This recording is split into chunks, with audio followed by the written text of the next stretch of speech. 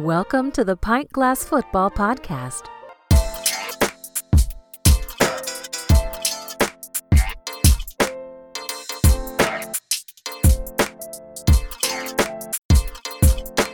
This is Pint Glass Football. We talk NFL and college football. I'm your host, Brad Fowler, and Mackenzie Brewing is the official beer of Pint Glass Football. Follow them at Mackenzie Brewing. Follow us at pintglassfootball.com. If you're new to the show, hit that subscribe button. What's up, PGF Nation? We are back with another great show today. Are the Dolphins contenders or pretenders? We'll give our thoughts on NFL Week 4, make our picks for the NFL MVP at the quarter mark of the season. I'll tell you the pros and cons of each remaining undefeated team in the college football top 25 and a lot more. But joining me to break it all down, my co-host, Alex Higdon. Alex, what is going on? Hey, Brad. Did a lot of traveling this weekend, or actually the past 2 weeks, but still had a chance to lock in on a bunch of football. Let's get right to it. The season just keeps getting better. A lot to get to, like you said. Can't wait to jump into it. I want to start with the Twitter poll question of the week at PGF Podcast. As you guys know, on Twitter, if you're not already, give us a follow at PGF Podcast on Twitter. The Twitter poll question this week was, are the Dolphins a contender or pretender? 78% of you guys said contender. 22% said pretender. Before we jump into this, Alex, are you surprised at all by the votes here from PGF Nation? 78%, even after a blowout loss to the Bills, are saying Miami is still a legit contender. What are your thoughts on that? Well, I mean, I don't know if they're in offense, they're number one. However, they are flailing a little bit from on the defensive end, and you're going to need to play some defense in order to do anything. Now, I had high hopes for Miami bringing over Vic Fangio, thinking that he was going to be able to write that defense, but this defense can't be that bad simply because Jalen Ramsey is missing, because they did basically bring everyone back. So right now, currently they are 26th in defense, and they're behind Cincinnati, and they're behind teams like Minnesota, who has no defense. So until they right that ship on the defensive end, I would have to call them pretenders. Alex, I'm with you. I'm actually shocked that almost 80% of the vote said they're still a contender after this game against the Bills. And it's exactly for what you said, because I think the Dolphins got exposed in this game. Now, are they a really good team? Yes. But there was nothing fluky about this win by the Bills. They dominated on both sides of the ball. They showed us that their offense can be just as dangerous as Miami's. But like you said, the real difference here is Buffalo has a legit defense, and it looks even better since Sean McDermott took over the play calling. I mean, this defense is really playing some high-level football. They had an ugly Week 1 loss to the Jets, but really since then, this team has been dialed in. Josh Allen is playing lights out, and they found a running game outside of Allen. I think the defense playing like they are with Josh Allen now playing like he is, the running game starting to come together. They look like the best team in the AFC right now. Alex, is it time to hit the panic button for the Bengals? Yes, though I believe we both had them winning the division at 1-3. One of the things I said about Tennessee coming in is they may not make the playoffs, but they're going to fight because they have the mentality and character of their head coach. And plus, you have three major players being the coach, the quarterback, and the running back going into the final years of deals. So they're looking for jobs going into next season. And this has always been a scrappy team since Vrabel's taken over. But it's a fight in a phone booth whenever you play them. But they simply got dominated. They were out physical by the Titans, and it is definitely time to panic. I feel that management has mismanaged the entire Joe Burrow thing. This guy has gone 3 years since he's been in the league, 4 years now, without a preseason nor without a camp. This was a time to rest him and have him sit out at minimum 2 games. And have an extended rest from training camp on through preseason, on into the regular season, and bring him back around week 3. But now you're in a position where even if he feels he needs to rest, you can't, because at 1-3, now you're in the abyss, because now the percentages drop. When you were 1-2, that was fine because you've bounced back from that before. But now, and that was 27% of teams make it. Now I believe you're in the 10% range of teams that make it. Coming up, it looks like you have a gimme game, but Arizona's been scrappy, and then you get Seattle, and then you have a bye, but you come back. Coming out of the bye, you get San Francisco, Buffalo, Houston, Baltimore, Pittsburgh, Jacksonville. And even if you want to go for the Indianapolis, all teams that are playing very well, they may not have winning records, but those are tough games. I don't know what you do right now if you're Cincinnati, because you've now extended Joe Burrow too long in terms of playing him. You can't sit him. You're just going to have to bite the bullet this season and not make the playoffs, end up with a high draft pick and get a defender, a linebacker or something, and come back next year. Let's stick with the AFC North, Alex, because I completely agree with everything you just said about the Bengals. It's absolutely spot on, and they're in serious trouble. Is it time to hit the panic button for the Steelers? Well, as long as you have that defense, you don't have to hit the panic button. But what we should be hitting the panic button on is that offensive coordinator that should have been let go as of last year. This is the same thing that Baltimore did with Greg Roman. They held on to him a year too long, trying to maintain and keep something that actually was never there for the Steelers. Since he's been an offensive coordinator, they have not had a 400-yard game in terms of total offense. So they've never had an explosion on offense to show what this team can do. The running game doesn't look better. Kenny Pickett doesn't look better, even though I don't think he is a guy that he's, to me, really set up to be a long-term backup. I don't believe he would be a starter in this league. He was overdrafted in a bad quarterback draft in the first place. However, I don't think he's this bad. I think a lot of this has to do with Matt Canada not helping and putting him in the right position. But if you're the Steelers, the fact that the Bengals are down and nobody specifically in the division looks dominant, and you have Mike Tomlin and you have that defense, and Mike Tomlin, we've seen as a coach that wills his teams to win, they're actually sitting in an okay position to still be in the playoff hunt and actually still be in the division hunt. Alex, you're right about this team because the offense is garbage. That's the bottom line. This is one of the worst offenses in the entire league, and it starts with Matt Canada. Mike Tomlin needs to rip the Band-Aid off. He's not doing this team any favors keeping him around, and they have too many playmakers to be this bad. It's not like they don't have the weapons. The offensive line still isn't very good. I get that. It's a work in progress. But for some reason, Tomlin is continuing to be loyal to this offense coordinator, and I just don't get it. It's still early enough in the season that you can shift gears and maybe give this team a spark and get them moving in the right direction. Now, Najee Harris, he needs to come off the bench. Look, I know you took him in the first round, and you thought he was going to be your bell cow running back. He just isn't that guy. He's not a terrible running back, but he's just not the player you thought you were getting. And quite frankly, Warren, the undrafted free agent running back, he should be starting right now. He's the more decisive, more explosive running back. He's a better pass catcher out of the backfield, and it gives Kenny Pickett somewhere to go with the ball when he's under pressure. They've got to make changes. It starts with the offensive coordinator, and I think it starts with the running back position. Now, the defense, they've been a little bit spotty because we know it's a good defense, but this defense got shredded by the Texans this week. They have 2 close wins and 2 blowout losses. I'm just not sure how good this Steelers team actually is. But to your point, Alex, I think there's still time to maybe right the ship here. They've just got to make changes, and they've got to do it quickly. Now, I want to shift to the Texans real quick because, Alex, I absolutely love what I've seen from C.J. Stroud. We talked about it briefly last week, but he looks great. He's accurate. He's poised in the pocket. He's got great touch. He puts the football in the right place. He's putting this team in a position to win games right now. He has thrown for the second most yards by a rookie through his first 4 games in NFL history.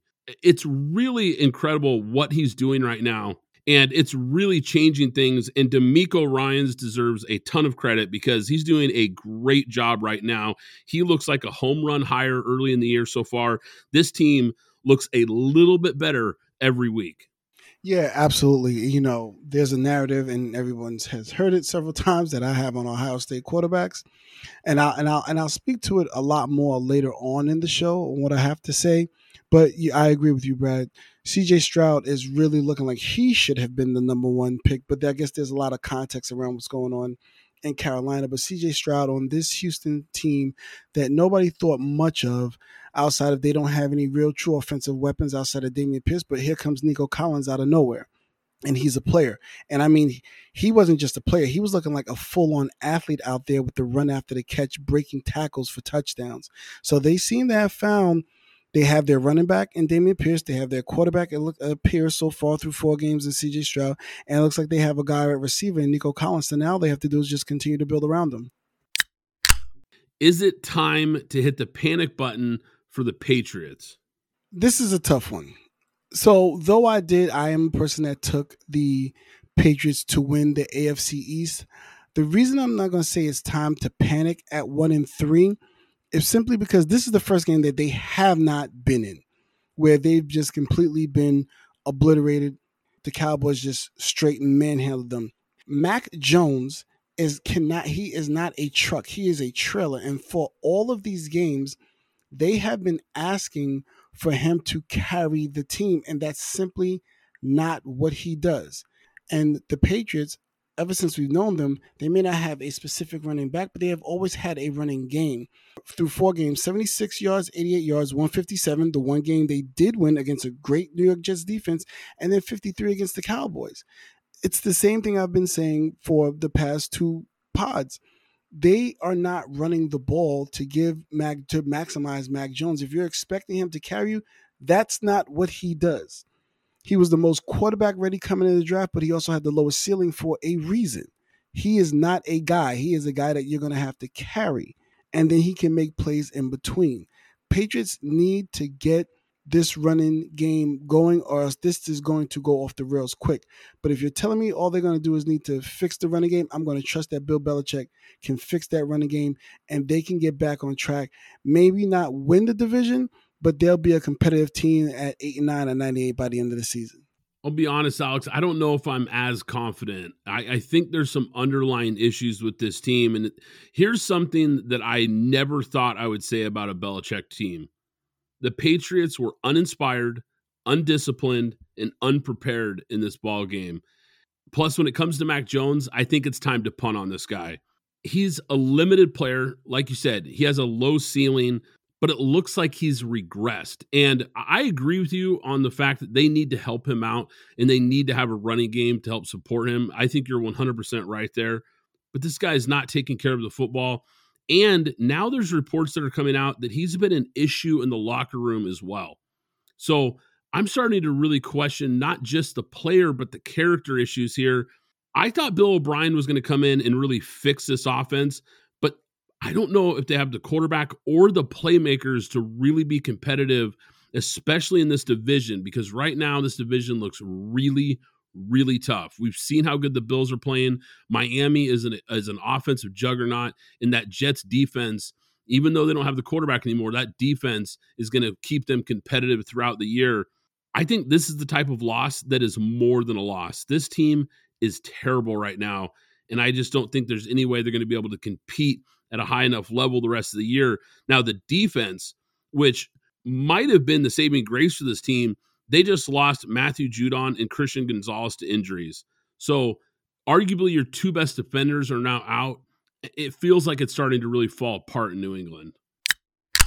Alex, I laugh because it's time for our weekly Brandon Staley segment. It just seems to happen every single week. We've got to bring this guy up. And believe me, it's not on purpose. It's just every week he's doing something that has me saying, my goodness, what are we watching here?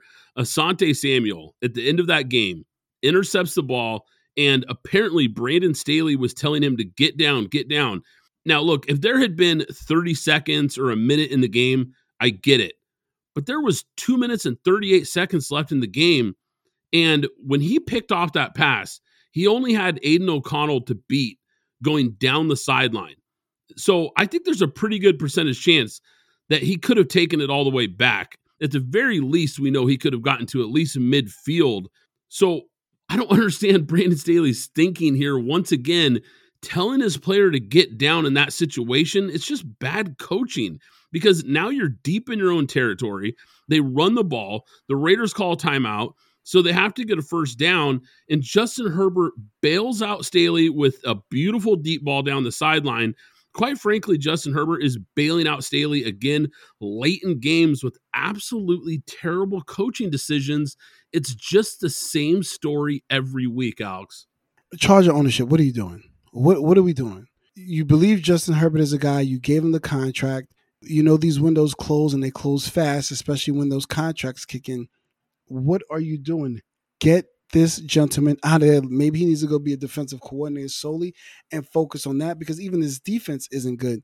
And now, again, this is my Raiders, but again, he got bailed out. Just like he got bailed out last week by Kevin O'Connell in their play calling, he also got bailed out by the Raiders in this play calling. However, to Brad's point, if we go back to that 4th and 1, okay, 4th and 1 at your own 34. I mean, that part I don't understand. It's not like the Raiders were lighting up the scoreboard, and it's a rookie quarterback. But if I'm not mistaken, Khalil Mack had 8 sacks in this game, or something to the point of like, what do you need to see that your defense isn't telling you? Like, give us a chance to shut this down. What are you doing that you don't just kick the punt and let your defense do what they need to do, but instead you go for it on the Raiders side of the ball and give that rookie quarterback a shot to, maybe you have some type of comeback win. On the other side of that, for the Raiders, Aiden O'Connell, his first start, a lot of us Raider fans were looking for him to start. He did look good in the preseason. I had him pegged as a Brock Purdy, quote unquote, type quarterback coming into this draft. He did look good. He was good. He held onto the ball too long, but when he was holding on the ball to, he was looking at 3 to 4 progressions each time when he got sacked and had a bad fumble. That means you just need to speed up the clock in your head, and that's fine. You can fix those things by getting more reps and getting more game time.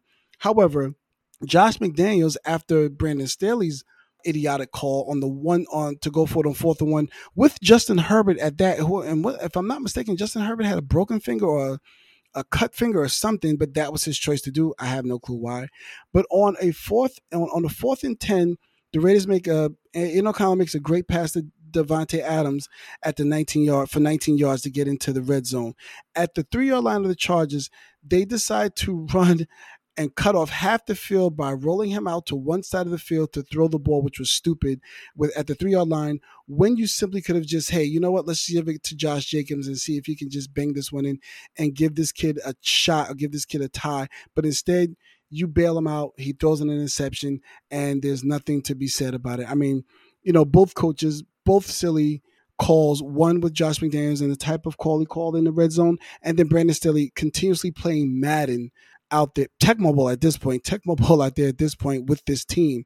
And this is a team that probably should be in a position to go to the playoffs with all the talent that they have. But because of coaching, regardless of how we feel about anything else, but because of coaching, I don't think they're going to make it simply because, and if they do make it, it's because they backed into some type of playoff spot.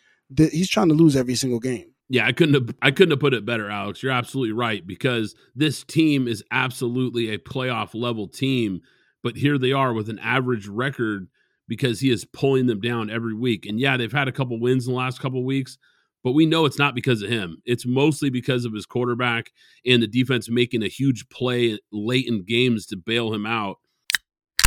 After what we saw last Thursday, we might have been a year early on the Packers winning the division. And I know we both really like this team, and I still like what I've seen from Green Bay, but the Lions are starting to look like a team that could actually make some noise in the NFC. The Lions upgraded this roster this offseason, and all the moves they made seem to be working right now.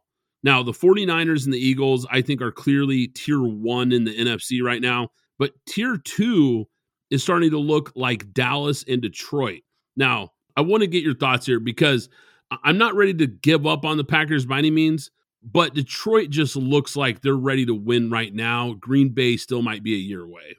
I'm actually still steady in my thought process on Green Bay still winning the division. Their defense was piss poor. It was specifically the run defense was piss poor. They got run all over for over 211 yards at 5 yards a clip and 3 touchdowns. So they just basically got bullied by And we said at the beginning of the season that the Lions have a top 3 offensive line. So their offensive line simply bullied the Packers' defensive line. Jordan Love did struggle with the 2 interceptions and 2 turnovers. But again, a quarterback that is a game manager right now with no run. They ran for 27 yards at 2.3 yards a clip and 1 touchdown. And the 1 touchdown was scored by Jordan Love. Aaron Jones was 5 for 18. A.J. Dillon was 5 for 11.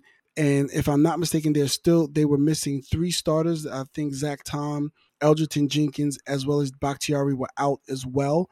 So, and this was also Christian Watson's first game. So I think as they start to get healthy, hopefully, and they get some of that starting, and I don't know about Bakhtiari because he's been injured probably the last 3 seasons a lot. But if you're telling me you're going to get the other 2 guys back, Aaron Jones is going to get healthy, Christian Watson is going to come into form, I can see a late push by the Packers to be in the hunt, because I don't think anybody's going to win this division with more than 9 to 10 games, to be honest with you. So they're sitting at 2-2. The Detroit Lions are 3-1. They're only 1 game back of where Detroit is. One of the things I noticed about Jordan Love, there's a Luke Musgrave seam pass that's open every single game, and he cannot hit it. And this, I'm not even saying this is during the season. This goes back to preseason. He simply cannot hit Luke Musgrave up the seam. This play has been open at least twice every single game, and he continuously sails it over his head, or it's inaccurate in some way, shape, or form, because he's ended up, his form is not right. He's not standing flat-footed and delivering a strike. He's off his back foot. He's only hit it once. And the other 7 times he's missed it badly. He's got to get in and he's got to practice hitting Luke Musgrave up that seam, because that play is there. Now, on the flip side of that, one of the things I want to ask you about, Brad, if you're the Lions, you drafted Jahmyr Gibbs. Nobody expected you to draft him at 12. He wasn't one of the premier backs per se. You know, it wasn't that big of a difference between him and Zach Charbonnet for the most part. But Jahmyr Gibbs was talked about. You grabbed him at 12.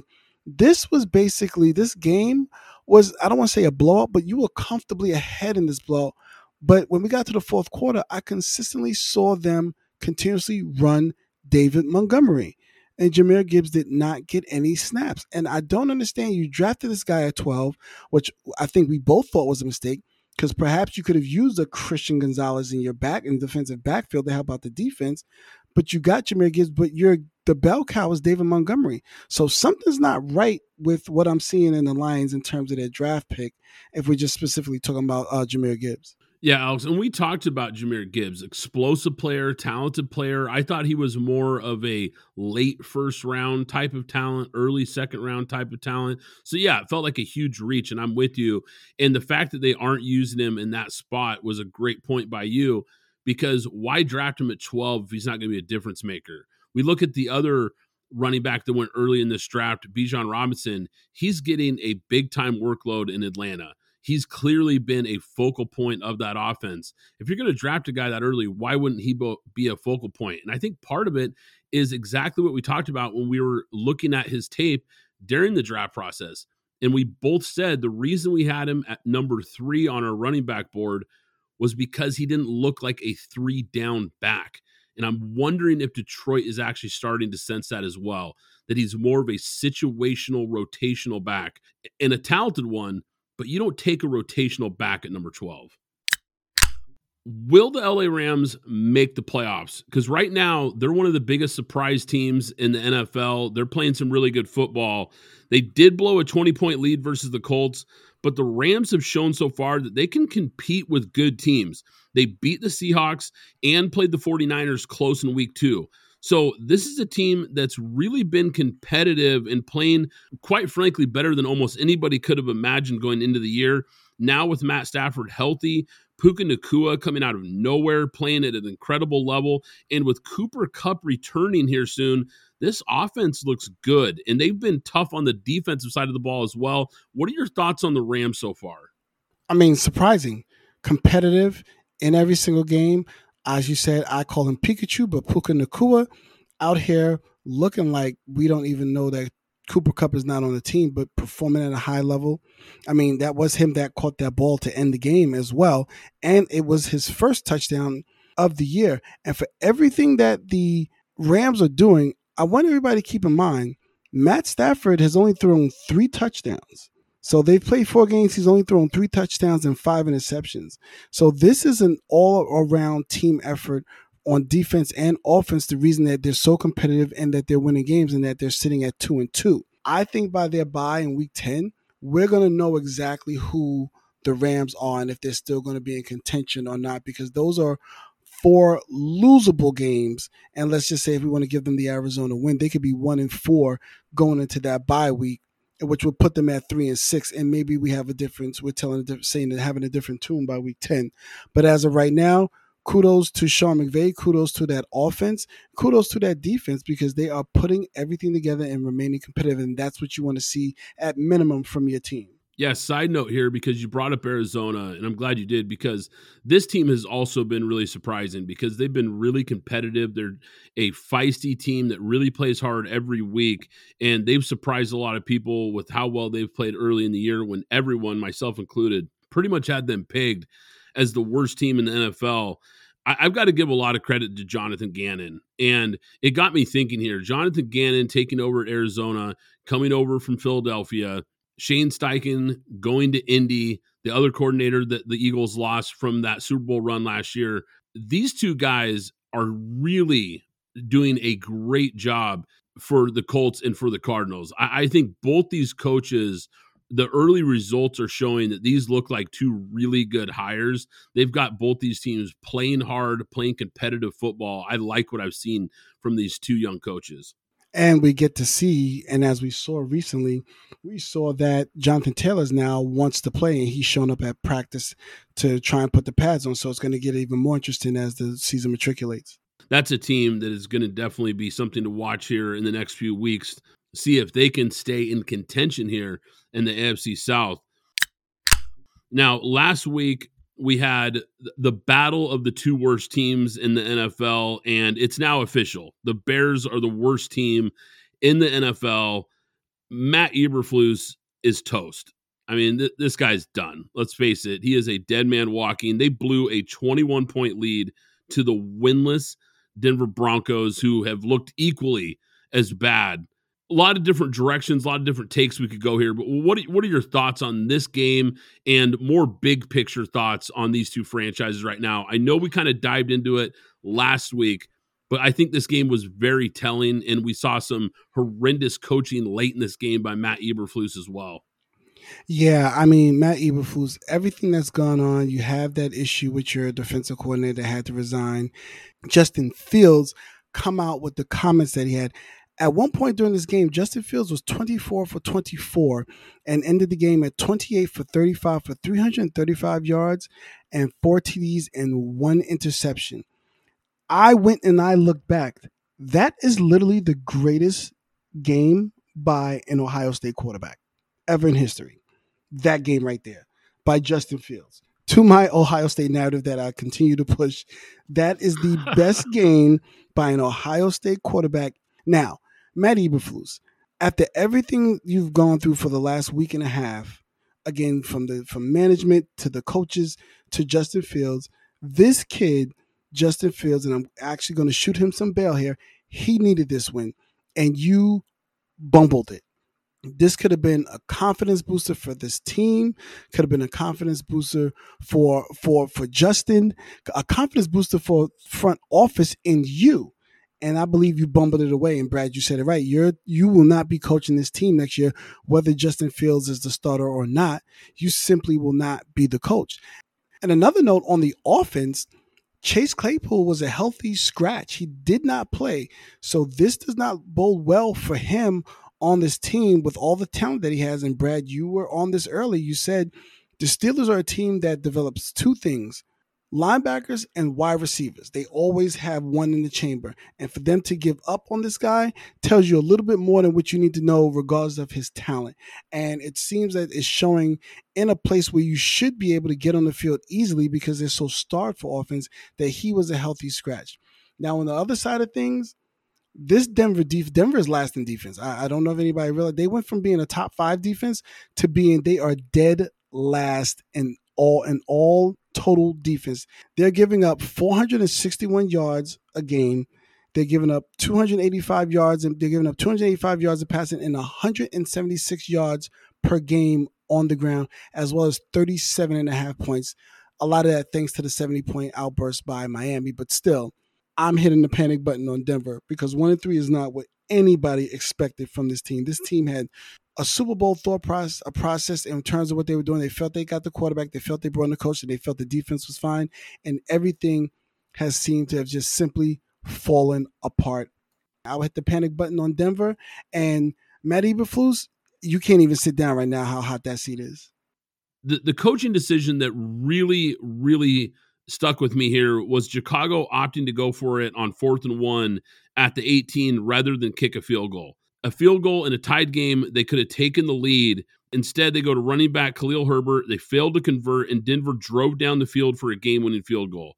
Now, for those that want to argue analytics, ESPN's analytics model had the field goal as the right decision in that situation. So we can just erase that narrative right now. Justin Fields, like you said, played his best game as a pro. Granted, versus a terrible Denver defense, but this team cannot get out of its own way. Zencastr is the ultimate web-based podcasting solution. It provides high-quality audio and video podcast production and hosting. With a full suite of professional tools, podcasters can seamlessly record, produce, and publish studio-quality content all from one dashboard. Zencastr's post-production process takes the headache out of audio production. Set the right podcast loudness and levels while reducing background noise with a click of a button. Coordinating all your guests to record in person is painful and tedious. Easily invite up to 11 participants per recording with one click. Go to zencastr.com/pricing and use my code PGFP, and you'll get 30% off your first 3 months of Zencastr Professional. I want you to have the same easy experiences I do for all my podcasting and content needs. It's time to share your story. Hey there, PGF Nation. You know what's important when you're having a good time? Staying hydrated. And that's where Liquid IV comes in, the category-winning hydration brand that's fueling your well-being. With just one stick of Liquid IV, you get 2 times faster hydration than water alone, plus 5 essential vitamins to keep you feeling your best. And let's not forget about the convenience factor. The packaging is perfect for on the go, whether you're tailgating or just hanging out on the couch. But what really sets Liquid IV apart is the amazing flavors. Personally, I'm all about the Concord grape and lemon lime. And with 3 times the electrolytes of traditional sports drinks, Liquid IV is made with premium ingredients to give you the hydration and nourishment you need. Get 20% off when you go to liquidiv.com and use code PGFP at checkout. That's 20% off anything you order when you shop Better Hydration today using promo code PGFP at liquidiv.com. So next time you're cracking open a cold one and settling in for the big game, make sure you've got Liquid IV by your side. Trust me, your body will thank you. Now, I want to shift to the Washington Commanders here because they kept fighting back versus the Eagles in this NFC East battle. This was a really competitive game. They tied the game at 31 after Jahan Dotson caught a 10-yard touchdown with no time remaining in regulation. But instead of going for the win with a 2-point conversion, which, once again, the analytics would have told Ron Rivera, go for that 2, he instead opted for the PAT to send the game to overtime. Washington then went 3 and out in overtime, and Philadelphia kicked a game-winning field goal on their first drive in overtime. What do you make of that decision by Ron Rivera? Because it felt like they had a great opportunity to knock off a really good Eagles team. Initially, my thought process was you play for the tie, you go and you try to win it. Upon review that, not realizing they were in Philly, in that situation, you go for 2. You have Eric Bieniemy, who's been drawing up some great plays, scheming some guys open. You say, give me your best play. Because I'm sure any other, and Andy Reid or Kyle Shanahan in that situation, I'm just using those 2 as our premier, Sean McVay as our premier offensive coordinators in this league, and say, hey, give me the best play you have and let's pull it out right here. We need 2. what's the play that you have, and let's run it and get the team up and have everybody confident and go out and get this win. And they neglected to do that in enemy territory against the Philadelphia Eagles, who we know who they are, we know who they can be, and to give them the ball back home, I think they should have gone. I'm changing my tune. They should have gone for 2 in that situation. They've been consistently playing the Eagles tough. They shut down their running game. They have a great front four in terms of that, but they've been able to do some things.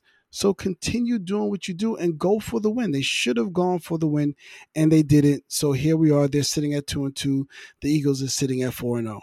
Yeah, I agree, Alex. They should have went for the knockout punch. And I also agree with what you said about Eric Bieniemy, because he has done a really good job, especially in the red zone, drawing up some really good plays. So you're right. I think that was a great opportunity that they missed. And I think Ron Rivera is going to have to turn in that riverboat nickname, because that was not a riverboat decision at all. That was really playing it safe, and it backfired in his face. Now, I want to jump to the Monday Night Football game. This was ugly. This was hard to watch. I mean, let's face it, this was a really terrible game for the New York Giants. They were in a must-win game at home. They needed this one bad. Now, granted, Saquon Barkley was out. Andrew Thomas was out. Quite frankly, with those guys out, this Giants team looks like the team from 2 years ago before Brian Daboll showed up. I mean, it was ugly. Daniel Jones was terrible with multiple turnovers in this game. Now, to be fair to Daniel Jones, the offensive line was awful. They allowed 10 sacks in this game, 0 protection. Jones actually escaped at least 3 other times in this game. It could have been worse. Now, the Giants defense I thought they played okay considering the circumstances and what the offense kept putting them on the field during the entire game, putting them in bad situations. The roster still has a lot of holes. I think last year, when we look at this Giants team from last year, they had good coaching, an easy schedule, and a healthy Saquon Barkley, and it got them to 9 wins and a playoff win.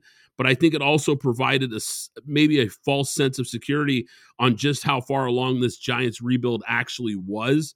This team was a mess under Dave Gettleman and Joe Judge, and unfortunately, the start of the season is starting to show us that they still have more rebuilding to do than maybe some of us realized going into the year. Outside of offensive line, they did make some moves. Obviously, injuries happen, but getting the center and having Evan Neal and Andrew Thomas coming back together, you would think they would have been better, but obviously they were hurt.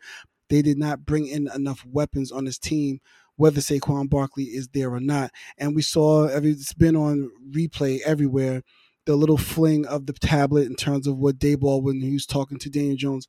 I saw the same thing that he saw. Darren Waller was wide open in the back of the end zone. Now, this was one of the times there wasn't a lot of pressure. He could have taken the time, stepped into the pocket, delivered a strike, and had a touchdown. Not saying that would have won the game, but there's a lot of things that he didn't see. On the defensive side, I know they may have played a little bit better, but on that Noah Fant that I thought was a touchdown, but he got down to the 1-yard line, that was poor tackling. You could have he was on the sideline, so whether you tackle him, you could have at least even pushed him out. That wasn't done. So I'm not sure that's there. Obviously, you spoke about the offensive line. Daniel Jones was sacked 10 times for a loss of 60 yards. I mean, I don't care if you're Peyton Manning, Tom Brady, Joe Montana. You're not surviving that. I'll take that back. Unless you're Joe Burrow, obviously, perhaps you can survive that. But 99% of other quarterbacks, you're not surviving. To your point, there was a lot going on there, so maybe he got a little bit of happy feet. But again, Daniel Jones is not a guy. He was never going to be a guy to me in terms of another quarterback, from my estimation, that was overdrafted. I'm not sure where you go here. If you're the Giants, you're going to have to make some decisions. Do you need to go? I can't even say, do you need to go with a more mobile quarterback in Tyrod Taylor, because Daniel Jones is mobile. He led the league he led the team in rushing. So I'm not sure what you do there. However, on the flip side, I liked what I saw from Geno. Methodically moving the ball, stayed in. He did get hurt, so he was only 13 for 20 with 110 yards in the TD, but he did get hurt. Drew Lock actually came in and looked decent. I believe that was his pass to Noah Fant that went for about 50-something yards. I think that was him. I expect to see more from Jackson, Smith, and Jigba. Kenneth Walker looked strong and looked good. I thought one of those, I didn't think he hit the ground. I thought that should have been a touchdown, but it wasn't. But hey, good win for Seattle. They're 3-1. Giants, they're going to have to figure out some things, but they're 1-3. They're going to have to make some decisions as well, because it's not looking good for them, because they're trending down while Seattle's starting to trend up. Yeah, actually, that play, I'm glad you brought up that play with Noah Fant, because I was watching the Manning cast. I really enjoy watching Peyton and Eli during these games because they will break down things on a really high level. Peyton did a really great job of breaking down what happened and talked about how the defense was playing cover 8. And I believe it was a safety. He pointed out that there was a safety that was supposed to be covering the flat, and he actually dropped and covered up the slot receiver. It left Noah Fant streaking open on the flat there. So it was completely blown coverage.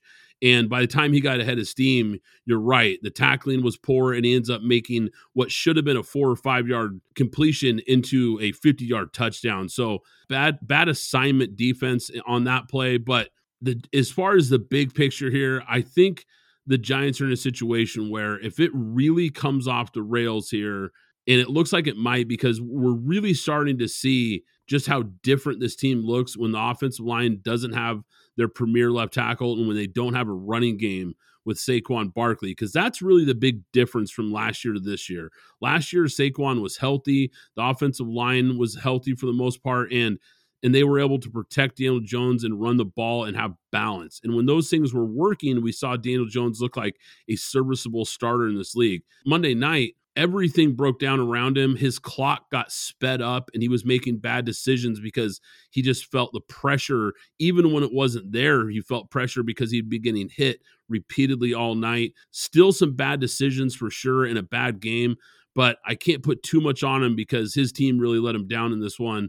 I think it's going to be really interesting to see where they end up in the draft at this point, because with this deep quarterback class, there's going to be a real decision to be made on whether or not they take a quarterback, or if they trade that pick for somebody who's hungry for a quarterback and maybe try to build around Daniel Jones some more. It's an interesting situation they're going to be in. I know they just paid him, but they do have some outs in that contract. So just a very interesting transitional period for them these next couple of weeks to kind of see what direction they go. But they've got a tough schedule coming up, so it's not going to get any easier for them. Shout out to the Jets. They tried it. They played tough. They turned Patrick Mahomes over twice. They had a chance to win. I mean, unfortunately, Zach Wilson turned the ball over on that fumble, and Patrick Mahomes just went down and did what Patrick Mahomes does in terms of getting them into scoring position. But that Jets team is fighting hard, so I definitely want to give a tip of the hat to them. Also, hey, you know what? When we talked about the NFC South, we were really down on the Buccaneers and specifically Baker Mayfield. And he's telling us that we're wrong and we need to shut up because, hey, the Buccaneers are 3-1 and leading that division, and Baker is looking pretty good out there. So tip of the hat to him. The last thing I want to say, Jaguars and Falcons. The Jaguars' main struggle is because they don't have anybody on the offensive line. That's been their main issue. They lost Jawan Taylor, even though Jawan Taylor's looking crazy in Kansas City right now. But Cam Robinson is also still out. I believe they get him back starting next week. But that offensive line is just strictly barren, which is, I believe, why they're doing a lot of struggling. But I really want to talk about Desmond Ridder. Arthur Smith, it's time to make a change. Desmond Ridder's not a guy. I don't understand how you have Drake London and Kyle Pitts, and I feel like this is deja vu because I feel like I said this last week again. I don't understand how you have these two guys and you simply cannot get them the ball. And it's for a lack of trying. I mean, Bijan Robinson has more targets than Kyle and Drake London. Well, he has the same amount as Drake London, but he's got more than Kyle Pitts. That doesn't make sense. That means this is Captain Checkdown. This is Captain Checkdown. You need to get somebody in there. Taylor Heineke's there. We saw what he was able to do in Washington. You have a chance. This division is still wide open. You're still only a game behind where the Buccaneers are. But this division is wide open. Give these guys a chance. Put Taylor Heineke in. I'm sorry, Desmond Ridder. I never thought he was a guy, and he's shown me that he's not a guy. And Arthur Smith needs to make a decision on what he sees for the future of his quarterback position. Yeah, if Desmond Ridder wasn't so terrible in this game, the Falcons, with even a mediocre quarterback, probably win this game because the Jaguars weren't very good. Trevor Lawrence wasn't very good. And quite frankly, he hasn't looked that great all season. He's almost looked like he's taken a step back here. He doesn't look like the quarterback I thought he would at this point in his career. And this team does not look like the team I thought they would. And you're right about Atlanta for sure. He's not the guy. He was a third-round pick. You tried it. It didn't work. It's time to shift gears. They're going to be drafting a quarterback in April. I don't think there's any doubt about that. On a quick side note here, out of curiosity, I flipped on the Toy Story broadcast where it was animated and it looked like Pixar movie with the players and stuff. I know this was targeted for kids, and it's a really neat idea. And I get the whole promotion behind it. Maybe something to kind of pull in kids to be watching football. But I put it on for about 5 minutes, and it had technical difficulties probably 3 times in 5 minutes. And I'm like, okay, you got to take this back to the lab. You got to get this squared away because that was a mess. I don't know how anybody could watch that and really enjoy the game, even in that version when it was constantly being delayed from technical difficulties. So, yeah, they got to get that cleaned up. If they're going to do that again, that needs to be better because that was awful. Yeah, and I think when you're doing live animation and you're trying to write a code or whatever it is from a technological standpoint to get that to work properly, you're going to have some issues. And I think that's what it is. I guarantee you by the end of the season, they'll have righted the ship. They'll find some technology or some coding or whatever needs to be done. That'll be working, and it'll look like how they expect it to look going forward. Alex, why don't we wrap up NFL Week 4 with the game ball? Why don't you give out your game ball, Alex? Who do you got for this week's game ball Week 4? Actually, I'll say this. It's not a who, it's a they. And the they is Ohio State. Finally, it looks like you perhaps may have something going in this league. And looking like some successful quarterbacks, or rather at least one true successful quarterback in this league, and what we saw from Justin Fields, 28 for 35, 80%, 335 yards and 4 TDs, and CJ Stroud, 16 for 30, 306 and 2 touchdowns. And we know that CJ Stroud has simply been on the tear since he's started. So kudos to those two gentlemen and to Ohio State, because I've been picking on you guys, but you guys finally had a great day for not one but 2 of your quarterbacks in being successful. And let's see where they go from here. I like it, Alex. I've got a quarterback as well. And for me, this one was kind of obvious. It's Buffalo Bills quarterback Josh Allen, 21 for 25, 320 yards, 4 touchdowns, no interceptions, 4 carries for 17 yards and a rushing touchdown. There's no way around it. He was lights out in a big-time division game versus Miami. They had no answer for this guy at all. I mean, when he plays like this and he takes care of the football and he's not putting himself in harm's way, this is an unstoppable quarterback when he's playing at this level. They look like a team that could really make some noise all of a sudden in the AFC. Alex, we are just about at the quarter mark of the NFL season. I thought it'd be fun to make an MVP pick for the first quarter of the season so far. Who's your MVP so far this season? I think it's undoubtedly Christian McCaffrey. I mean, we know that this has primarily been a quarterback award. I mean, no outside of quarterback has won it since Adrian Peterson. I believe that was 2006, if I'm not mistaken. But Christian McCaffrey is simply looking like a one-stop scoring machine out there. This guy scored in every single game, going not just this season, but going back to week 13 of last year. He scored in every single game. So I believe he's undoubtedly the front runner for the MVP, because there is right now no standout quarterback. That's not to say somebody can't take off, but as of right now, it's Christian McCaffrey. Alex, I couldn't agree more. He's got to be the pick. You know, there's guys that I can maybe put in the conversation, but really what he's doing these first four weeks has been unbelievable. He has a league-leading 600 yards from scrimmage and 7 touchdowns, tied for the most in the NFL. McCaffrey is now just the 3rd player in NFL history with at least 600 scrimmage yards and 7 touchdowns in his first 4 games. The only other players to ever pull that off were Jim Brown and Emmitt Smith. Pretty impressive stuff from what we've seen from this guy. Last Sunday, he also set a 49ers franchise record for the most consecutive games with at least 1 touchdown. And right now, he's on pace for 2,550 yards from scrimmage and 30 total touchdowns. You put up those kind of numbers, and he might just be the next running back to win the award. Week 5 in college football had some great games. Oregon State beat Utah in a top 25 matchup. Kentucky moves to 5-0 with a win over Florida, a team that, Alex, I can't figure out your Gators week to week. I don't know what to make of this team. Auburn almost beat Georgia. That game really came down to the wire. Arizona almost beat Washington. Colorado almost pulled off a huge comeback win over USC. Ole Miss beat LSU in a shootout. Oklahoma quietly moves to 5-0. Nobody seems to be talking about them. Alabama smashes Mississippi State. They're playing better football recently. Alex, what did you take away from week 5 in college football? Well, the first thing I took away is that it's getting close, and I said UGA is going to get picked off. They're going to get picked off soon. And the other part is that USC defense isn't what people think it is. So I'm not sure what they're going to do. They did get dropped down one spot, and I think rightfully so, because after doing what they were doing to Colorado, there's no way that Colorado should have come back in that game, but they did. So I'm wary of what USC is in their title national championship hopes to see what they can do. The only thing I can say about the game is we gave you Gatorade. I mean, I don't know what more you want more you run from us. But until we get the quarterback situation straightened out, we're not going to be anything. Our quarterback for the transfer from Wisconsin was never really a guy. He's just here because we had to scramble after the Jaden Rashada debacle in terms of him being our quarterback. So we ended up with a transfer from out of Wisconsin, whose name I don't remember, and I'm probably not going to remember because I'm very irritated with him right now. But until we get that position straightened out, we can have all the athletes we want to, but that quarterback position has to be either an athlete or a guy that can get the ball down the field. So we're just going to be stuck in neutral until we get that fixed.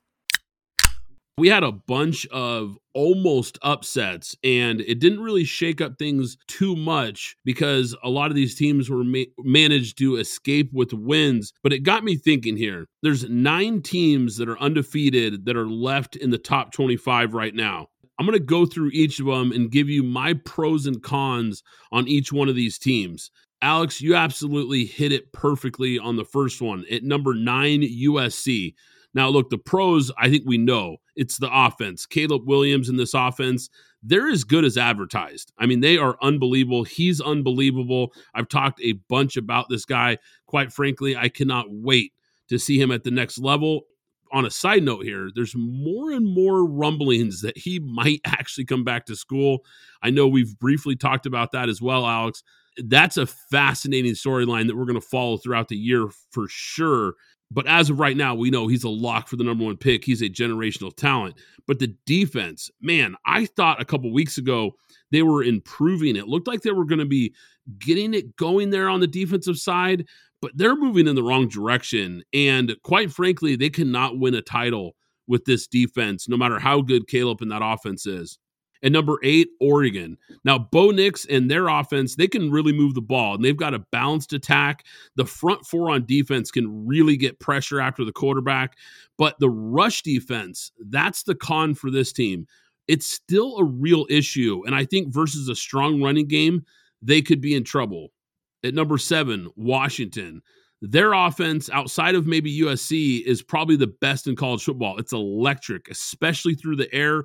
But their run game and their defense versus the run, I think, are their cons. I think those are both real concerns for this team.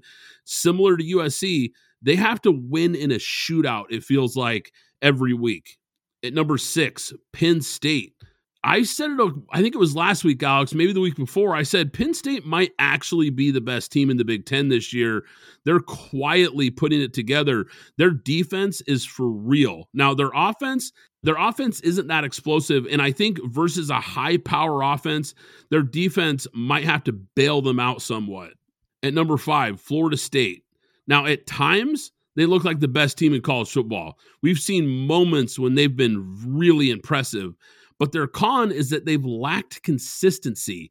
We just don't see it play in and play out, quarter in, quarter out, and game in and game out.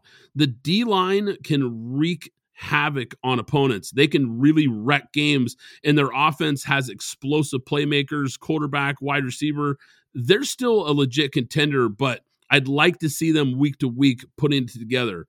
At number 4, Ohio State. The best wide receiver group in college football. They are as talented as any roster in the country. But for me, I question Kyle McCord at quarterback.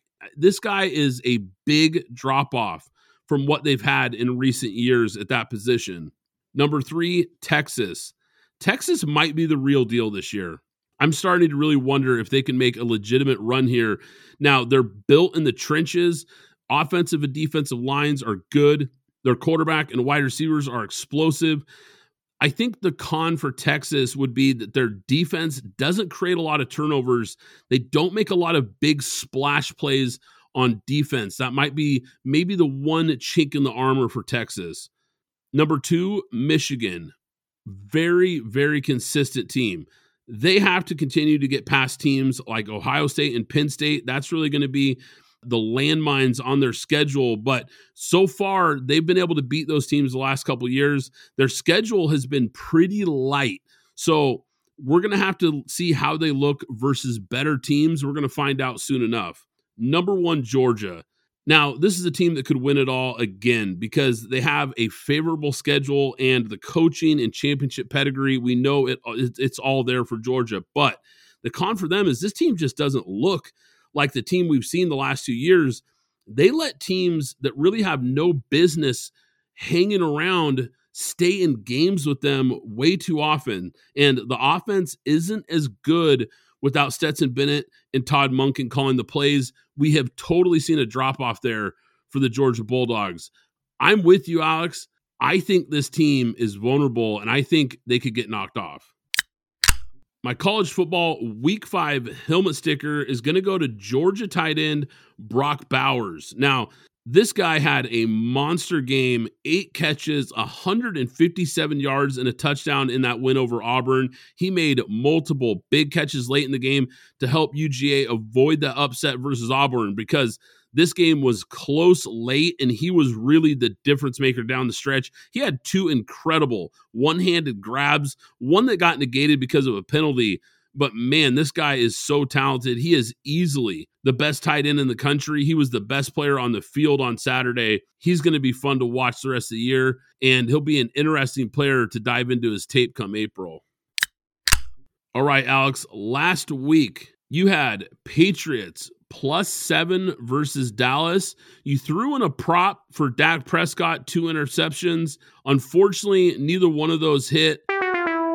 And quite frankly, I was surprised by that outcome. I thought that game was going to be a lot closer than it was. We talked about that game. Dallas really took it to the Patriots. I had the Titans +2.5. Let's see if we can get it going this week here, Alex. Who's going to be your betting lock of the week this week? So for my lock of the week, 5, we're going into week 5. So this is when teams get desperate. And there's a lot of 0-4 teams that are looking for wins, but there's a lot of 1-3 teams that are looking for a win as well. And one of those teams, actually 2 of those teams, will be playing in Denver on Sunday. And Denver is giving 2 points. The over-under is 43.5. I'm going to take the points and the Jets to beat the Broncos. I think that Jets defense is going to shut down the Broncos. I think they're going to force Russ into some situations that he doesn't want to be in, because when he's on script, he's fine. When he's off script, he's not fine. And the Jets are a team that you do not want to be off script on. You do not want to get behind and get behind early. I think they're hungry. They want to win. And I think with the give later 2 points, the Jets are going to win. I love that pick, Alex. I really do, because you're right. I think this defense is going to give the Broncos all kinds of problems. And I like what I saw from Zach Wilson last week. Now, we know who Zach Wilson is. He's not great, but he looked better last week. Now he's going up against this terrible Broncos defense. I think this is a great spot, Alex. I'm with you. For my lock of the week, I'm going with an under-the-radar pick here in college football. I'm going to take Louisiana Tech +6.5 versus Western Kentucky. Now, this game is tonight, Thursday, October 5th. So get your bets in for this one right away, guys.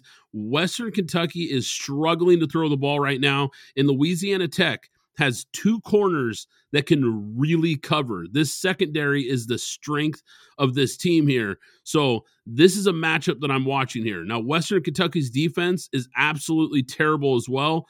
Louisiana Tech should be able to run the ball versus this team, and I'm quite frankly surprised by this number. I think Louisiana Tech could not only cover, but maybe even win this game outright. So if you're feeling confident, put a little on the money line as well here. But I love the value with Louisiana Tech getting 6.5. that is going to do it for today's episode, guys. Hope you enjoyed it, PGF Nation. I'm Brad Fowler. He's Alex Higdon. This is Pint Glass Football, and we'll catch you next time. Thanks for listening to the Pint Glass Football Podcast. Be sure to subscribe and follow us on Twitter at PGF Podcast.